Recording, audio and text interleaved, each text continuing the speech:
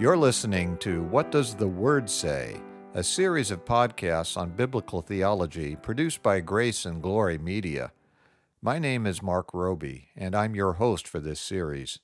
Our teacher is Dr. Richard Spencer. After taking a week off to discuss the proper Christian response to the current coronavirus pandemic, we're resuming our study of systematic theology today by continuing to examine soteriology, the doctrine of salvation. Dr. Spencer, are we ready to start looking at the order of salvation, or Ordo Salutis, as it's often called? We are indeed ready. In session 141, 3 weeks ago, we noted that salvation began in eternity past with God's sovereign electing love. We then also noted that, as John Murray put it in his book Redemption Accomplished and Applied, quote, "The central truth of the whole doctrine of salvation is our union with Christ." And we have spent the bulk of 2 sessions examining that union, which is a wonderfully edifying topic. Well, that's an understatement for sure. I also recall that you mentioned what is often called the golden chain of salvation in Romans chapter 8, verse 30, where the Apostle Paul wrote that those whom God predestined, he also called. Those he called, he also justified. Those he justified, he also glorified. I did quote that verse because it's the closest thing in the Bible to a single statement of the Ordo Salutis. I also noted that some of the steps in the complete order, although not those in the golden chain, can be moved without serious theological consequences, and that some of them are not meant to be interpreted temporally, but rather logically. And so we are almost ready to give the order. What else do you want to say before we give that order? I want to point out that because we are all by nature objects of God's wrath, our greatest need is to be reconciled to God. We need to take a moment to appreciate God's amazing, gracious plan of salvation. Murray points out that God has provided for our greatest need in a way that, quote, exhibits the overflowing abundance of God's goodness, wisdom, grace, and love. The superabundance appears in the eternal counsel of God respecting salvation. It appears in the historic accomplishment of redemption by the work of Christ once for all, and it appears in the application of redemption continuously and progressively till it reaches its consummation in the liberty of the glory of the children of God. That is wonderful, and I look forward to the liberty of the glory of the children of God. As do all of God's adopted children. That is our eternal destiny. And with all of that said, I think we are now ready to give the actual list. Should I give you a drum roll? I don't think that's necessary. John Murray first lists the following 5 items: effectual calling, regeneration, faith, justification, and finally, glorification. And 3 of those 5 elements are listed in that golden chain of salvation by Paul. They are. Paul listed calling, justification, and glorification in that order. Murray then inserted regeneration and faith in that order after calling and before justification. Now, the order of regeneration and calling could be reversed with no major problems, but they must come before justification, as we will discuss in more detail later. After giving these 5 basic elements, Murray then adds the other elements that are usually included in the list. And what are those? Well, the first is repentance, which Murray says is the twin sister of faith. We cannot think of the one without the other. Well, biblical repentance is a turning away from and forsaking our sins, and biblical faith is a turning to Christ in complete trust. So what Murray says makes perfectly good sense. Repentance and faith are really 2 sides of the same coin. You turn away from sin and turn to God. That's right. So whether you put repentance before faith or faith before repentance doesn't really matter, although I personally like repentance first because at least logically you turn away from sin first and then turn to God. As is often said, you need to hear the bad news before you will receive the good news. But true biblical repentance and faith always occur together. The word conversion can also be used to represent both repentance and faith. What does Murray add to the list next? Adoption, which is an amazing doctrine. God doesn't just forgive our sins, which is incredible enough in itself. He also adopts us as his children. We're told in John chapter 1, verse 12, that God gives to all who receive Jesus Christ, who believe in his name, the right to become children of God. That is a staggering privilege. We find it difficult to forgive those who sin against us in any serious way, but God not only forgives, he brings us into his family. That does blow your mind, doesn't it? And we'll talk about it in more detail later, of course, but for now we just need to note that adoption must come after justification.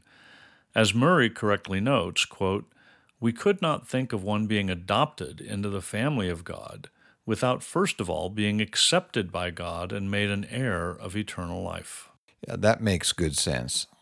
Murray next places sanctification in the sequence. He wrote, quote, "Sanctification is a process that begins, we might say, in regeneration, finds its basis in justification, and derives its energizing grace from the union with Christ which is effected in effectual calling. Being a continuous process rather than a momentary act like calling, regeneration, justification, and adoption, it is proper that it should be placed after adoption in the order of application." Yeah, that again sounds perfectly reasonable. And that brings us to the last element, which is perseverance.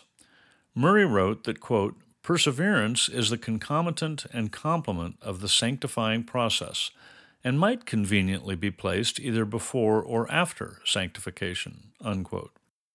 While I agree that it goes along with sanctification, I prefer to place it after sanctification, which is where Murray places it, simply because we must persevere to the very end of this life. Very well. The entire order then, as given by Murray, would be the following: effectual calling, regeneration, repentance and faith, justification, adoption, sanctification, perseverance, and finally, glorification. That is the order he uses and the one we will use. And we're now ready to start with the first item on the list, effectual calling. And how would you like to begin? I want to go through a few of the questions and answers from the Westminster Shorter Catechism because it does an outstanding job. Question 29 asks, how are we made partakers of the redemption purchased by Christ? And the answer is that, quote, "We are made partakers of the redemption purchased by Christ by the effectual application of it to us by his Holy Spirit." Which makes two very important points. First, Jesus Christ is the one who accomplished our redemption. He purchased our freedom from sin with his blood. Secondly, it is primarily the Holy Spirit who applies redemption to believers. The Catechism goes on, logically, in question 30 by asking, how does the Spirit apply to us the redemption purchased by Christ? And the answer is that, quote, "The Spirit applies to us the redemption purchased by Christ by working faith in us and thereby uniting us to Christ in our effectual calling." We see several important things in this short answer. First, we again see that our redemption is accomplished or purchased by Christ. Second, the Spirit applies that redemption to us by working faith in us. In other words, by bringing us to saving faith, which we shall see requires that we be regenerated or born again.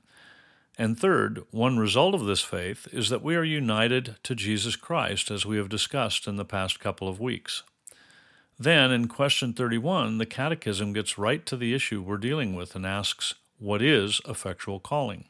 And the answer given is that, quote, "Effectual calling is the work of God's Spirit, whereby, convincing us of our sin and misery, enlightening our minds in the knowledge of Christ, and renewing our wills, he does persuade and enable us to embrace Jesus Christ, freely offered to us in the gospel." That is a very rich answer. There's a lot of information packed into a single sentence. First, we note that effectual calling is the work of God's Spirit. God is the active agent. We are passive recipients.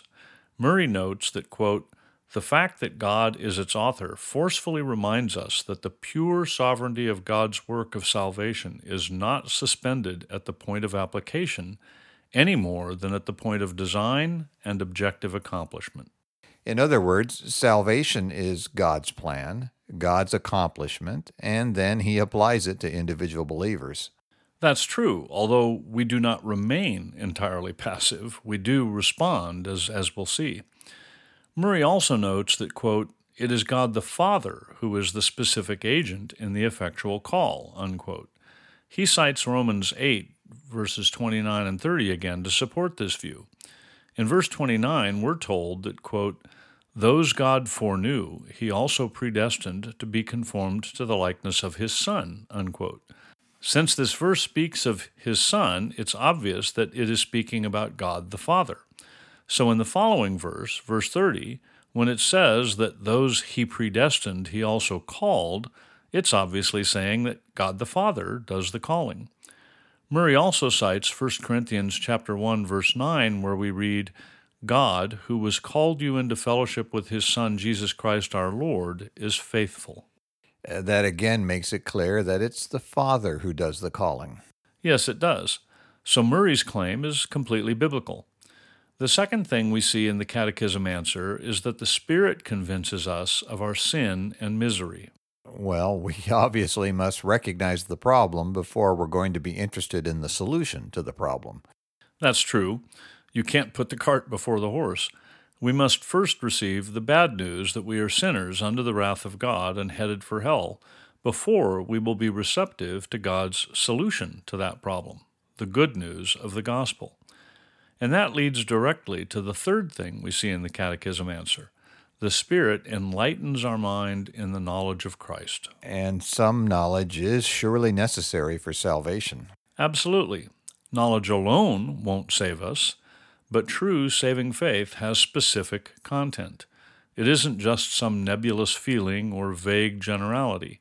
We must know that we are sinners, deserving God's wrath, and that Jesus Christ, who was completely sinless, took our sins upon Himself, went to the cross, and bore the wrath of God on our behalf. God then raised Him from the dead to demonstrate that He had accepted the offering and that death had no hold on Jesus Christ. We can't be saved without knowing, believing, and trusting in these biblical truths. And these are not metaphorical truths. For example, Christ was really physically raised from the dead. Paul tells us in 1 Corinthians chapter 15, verse 20 that, quote, "Christ has indeed been raised from the dead, the firstfruits of those who have fallen asleep." And this idea of firstfruits implies an abundant harvest to follow. That harvest is all of the elect. And now comes a key piece of God's solution to our problem. In our natural state, we are all enemies of God, dead in our transgressions and sins. It's impossible for those who are God's enemies and who hate Him to respond to this knowledge favorably. And so the Catechism next says that the Spirit, quote, "does persuade and enable us to embrace Jesus Christ," unquote. This is speaking about regeneration, or new birth, without which no one can or will be saved. Jesus Himself told Nicodemus, as we read in John 3, verse 3, "I tell you the truth, no one can see the kingdom of God unless he is born again." And then in John 3, verse 5, Jesus added, "I tell you the truth, no one can enter the kingdom of God unless he is born of water and the Spirit." Effectual calling and regeneration are very tightly linked. In fact, in 17th century theology, they were often either spoken of as synonymous or regeneration was thought of as a part of effectual calling. One way to distinguish them is to say that the effectual call is external, while regeneration is, as Murray describes it, the beginning of inwardly operative saving grace. And of course, the idea of God's call being efficacious is consistent with what the Old Testament says as well. In Isaiah 55, verses 10 through 11, God says, "As the rain and the snow come down from heaven, and do not return to it without watering the earth and making it bud and flourish, so that it yields seed for the sower and bread for the eater. So is my word that goes out from my mouth. It will not return to me empty, but will accomplish what I desire and achieve the purpose for which I sent it. That is a wonderful passage. No one can thwart God's plan. We can't stop the rain from watering the earth, and we can't stop his call from being effectual. But there's also what is sometimes called the general call, which can be distinguished from God's effectual call. Not everyone who hears the gospel is born again and then responds in repentance and faith. Although Murray points out that when the New Testament refers to a call with reference to salvation, it is almost always referring to the effectual call. I suppose the parable of the wedding banquet in Matthew chapter 22 is a possible exception. Murray agrees with you. For those who don't remember the parable, there is a king who gives a wedding banquet for his son, but the people originally invited to the banquet all make excuses and refuse to come. So the king orders his servants to go out into the streets and invite anyone they can find. When the banquet hall is filled with people, the king notices one man who isn't wearing wedding clothes. We then read in Matthew chapter 22, verses 13 and 14, quote, "Then the king told his attendants, 'Tie him hand and foot and throw him outside into the darkness, where there will be weeping and gnashing of teeth. For many are invited, but few are chosen.'" I think many people find that parable somewhat disturbing. I'm quite sure you're right about that. But the idea is simple. There is a general gospel call that goes out to everyone, and salvation is free. It cannot be purchased. But we cannot come on our own terms.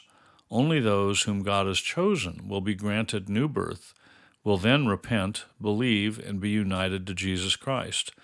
Those who do so will be clothed in the righteousness of Christ himself, as we read in Galatians 3, verse 27, quote, "For all of you who were baptized into Christ have clothed yourselves with Christ." That is a most glorious truth, and I look forward to spending more time on this discussion next week. But it seems like a good place to close for today. So let me remind our listeners that they can email their questions and comments to info@whatdoesthewordsay.org. We would enjoy hearing from you. You've been listening to What Does the Word Say? Brought to you by Grace and Glory Media. And I'm Mark Roby. In our next session, Dr. Spencer will continue to examine biblical soteriology, and we hope you'll join us. The session you heard today is available, along with all other sessions, in the archive on our website at whatdoesthewordsay.org. We also have a free book available to you entitled Good News for All People, written by Reverend P.G. Matthew, founder and senior minister of Grace Valley Christian Center. To request your free copy of this excellent summary of the biblical message of salvation, go to whatdoesthewordsay.org.